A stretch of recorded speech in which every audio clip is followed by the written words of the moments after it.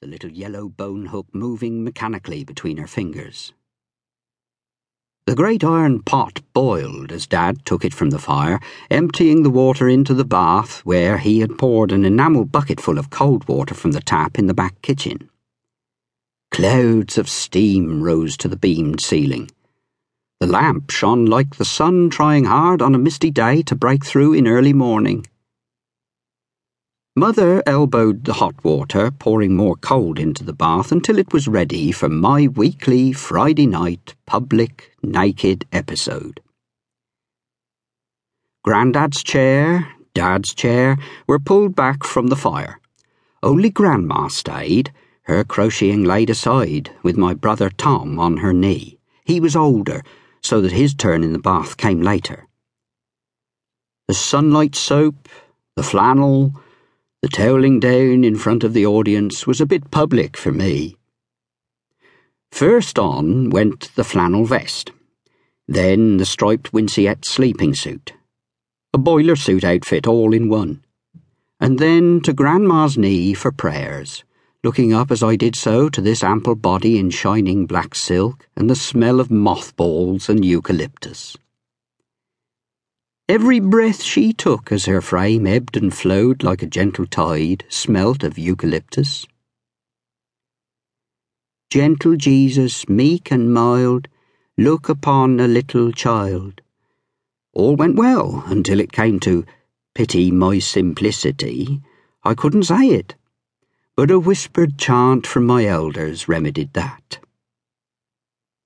Up the winding stairs, Mother shepherded me to the little iron bedstead with brass knobs. She held an enamelled green candlestick. The candlelight dimly lit the room. A beamed ceiling sloped towards the dormer window. In a saucer with a little water, one of Price's night lights on the chest of drawers created a semblance of light. Company in the dark. Outside in the yard, a cow mooed for her calf. An owl hooted to-wit-to-woo by the barn. And I was asleep. Not long after this, a virulent flu epidemic struck England, said to have returned with soldiers from France. Our family, as many others, was laid low. The 4 bedrooms rang with coughs and sneezes, shivers and sweats. Dad alone remained on his feet. He sent a wire to Auntie Polly, who lived with Uncle Job in a cottage near Beckford Inn, Brookside. She was to arrive on the 8:50 train. Little George Earls, undercowman, met her with flour and the dray. He was collecting the milk churns from Fuller's of Birmingham.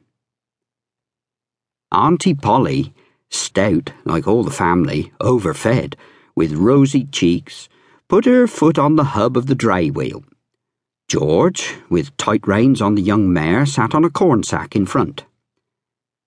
Auntie almost made it, but halfway between the station yard and the prepared seat of hay on the dray bed, she fell, broke her arm, and had to return home on the 9:40 train.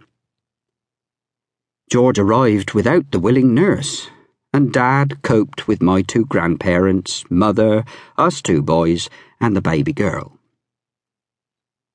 It wasn't long before Mother was up and about doling out the doctor's medicine, rubbing my chest and back with camphorated oil. From my bedroom window I could see the great green churchyard yew tree, the black naked beech trees, and could distinguish faces formed by the gnarled mossy cider apple tree in the orchard. Ponto, the odd-job man, wheeled a 4-wheeled carriage, a miniature market gardener's dray up the village from Beckford.